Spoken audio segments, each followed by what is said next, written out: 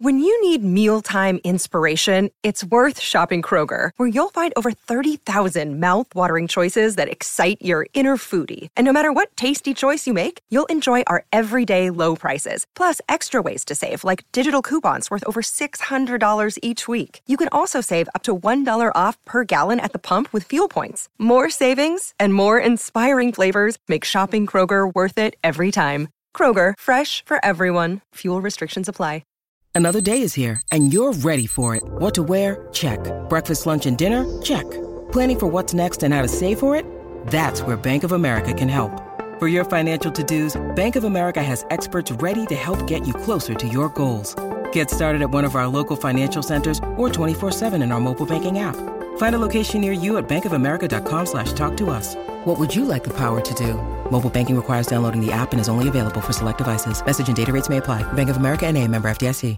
It's a Minimalist Monday edition of Optimal Living Daily, episode 2403, Man Overboard, When Others in Your Space Are Not On Board with Minimalism, by Cheryl Smith with NoSidebar.com.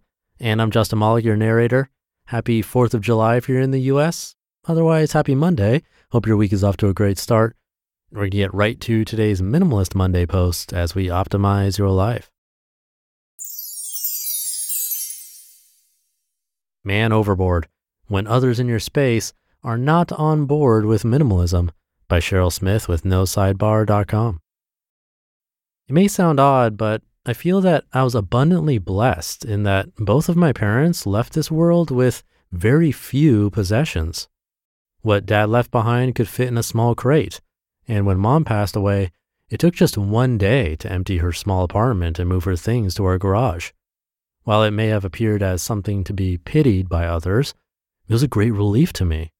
Over the years since Mom's death, I have, as I could emotionally handle it, reduced those possessions to what will fit in one crate. The things that reside in that crate are of little to no monetary value, but they are beyond precious to me, and they take up very little space. Though I doubt they were at all familiar with the modern terminology, and they were by no means the type to care about or succumb to what is popular or trendy, my parents were, by sheer lifestyle necessity, ahead of their time, minimalists. Fast forward to the situation in which my husband, son, and I now find ourselves immersed. My 92-year-old father-in-law passed away last year, leaving the family home and all of its contents to my now 87-year-old mother-in-law. The era in which they were raised required saving, penny pinching, and zero waste in order to merely survive. As years passed and their financial situation improved to the point of not needing to be so careful, they never ditched that Great Depression rationing mindset. While I dearly love and respect my mother-in-law, she's one of the most ardent hoarders I know. After meals, she often asks me to save and store 1 or 2 bites of remaining food on her plate. Nearly all the time, I end up throwing it out a few days later. Because we are abundantly blessed, there's a steady supply of food, and I'm continually cooking new meals. What she felt guilty about wasting becomes buried in the bountiful flow of home-cooked leftovers that consistently fills her refrigerator. Having reached an advanced point in our own minimizing journey, my family and I find it hard to understand why her home is filled with so much excess. We must continually restrain ourselves from trying to impart minimizing wisdom to someone who feels it is extremely important to cling to every single thing that comes into her possession. Though it will be a monumental and daunting future task to protect her feelings, keep the peace, and guard our relationship, we've come to the realization that much of the needed minimizing will have to be done past the point of her knowledge. Here are a few lessons that we are learning and doing our utmost to implement in a situation where someone in close proximity is completely averse to the idea of minimalism. Number 1, give time and grace. Always remember that each person is, in large part, a product of their individual life experiences. Emotional scars are sometimes covered by an abundance of stuff, and physical possessions are often purchased and kept as a security blanket source of comfort. Forcing the issue and wrenching those things from someone before they are ready can do irreparable relational damage. Think about your own minimizing journey and how it would have felt if someone else were controlling the pace. Each one of us operates on a unique timetable, and this is not a race. Allow those in your living space to come to their own terms with excess and respect the fact that their decisions are their own. They may eventually come on board, but then again, they may never see the need. Consider the thought that they may be doing all they are humanly capable of, and just as you need grace from others, they need the same from you. Number 2, refuse the temptation to nag.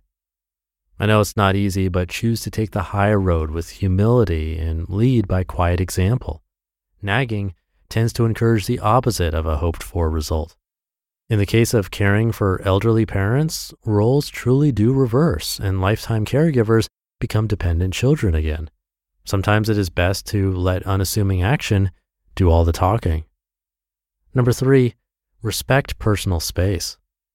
The same atmosphere that vexes your spirit and induces anxiety may be someone else's comfort zone.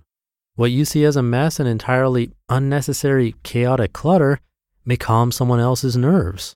I find it hard to understand how a basement filled with stuff that never sees the light of day brings a sense of solace to my mother-in-law, but at the end of the day, it is her basement and her stuff, and I really have no right to interfere with that. Granted, I will more than likely be involved in the mix of sorting through and allocating it all one day, but if it brings her peace and helps her cope through whatever amount of time she has left on this earth, it is hers to steward in the way she wishes. And number 4, kindness really does matter. Feelings are real and should always be acknowledged and validated. Conflicting mindsets should be respected even when they are not understood. Empathy goes a long way in melting the human heart and building a bridge between opposing opinions. As simple as it may sound, looking someone in the eye when frustrated can do wonders in preventing the utterance of hurtful words. Eyes really are the windows to the soul, and I find it difficult to tell my mother-in-law it is not necessary to hold on to the many bags of clothing in her attic while looking into her well-meaning, scared to let go eyes. Yes, there are many who could use those clothes, and one day they will have the opportunity.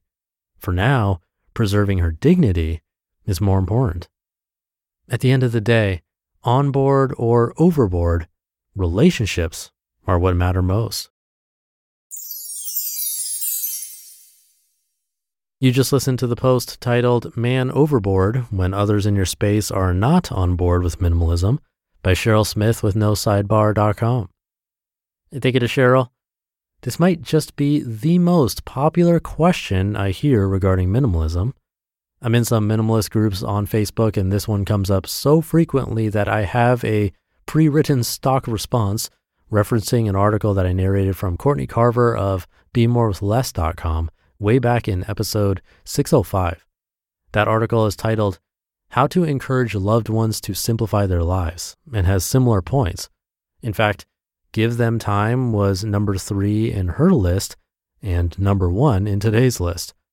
And there's more in common. You'll notice that there really aren't any tricks or shady tactics. No convincing, really, because with these types of things, nagging does not get us very far.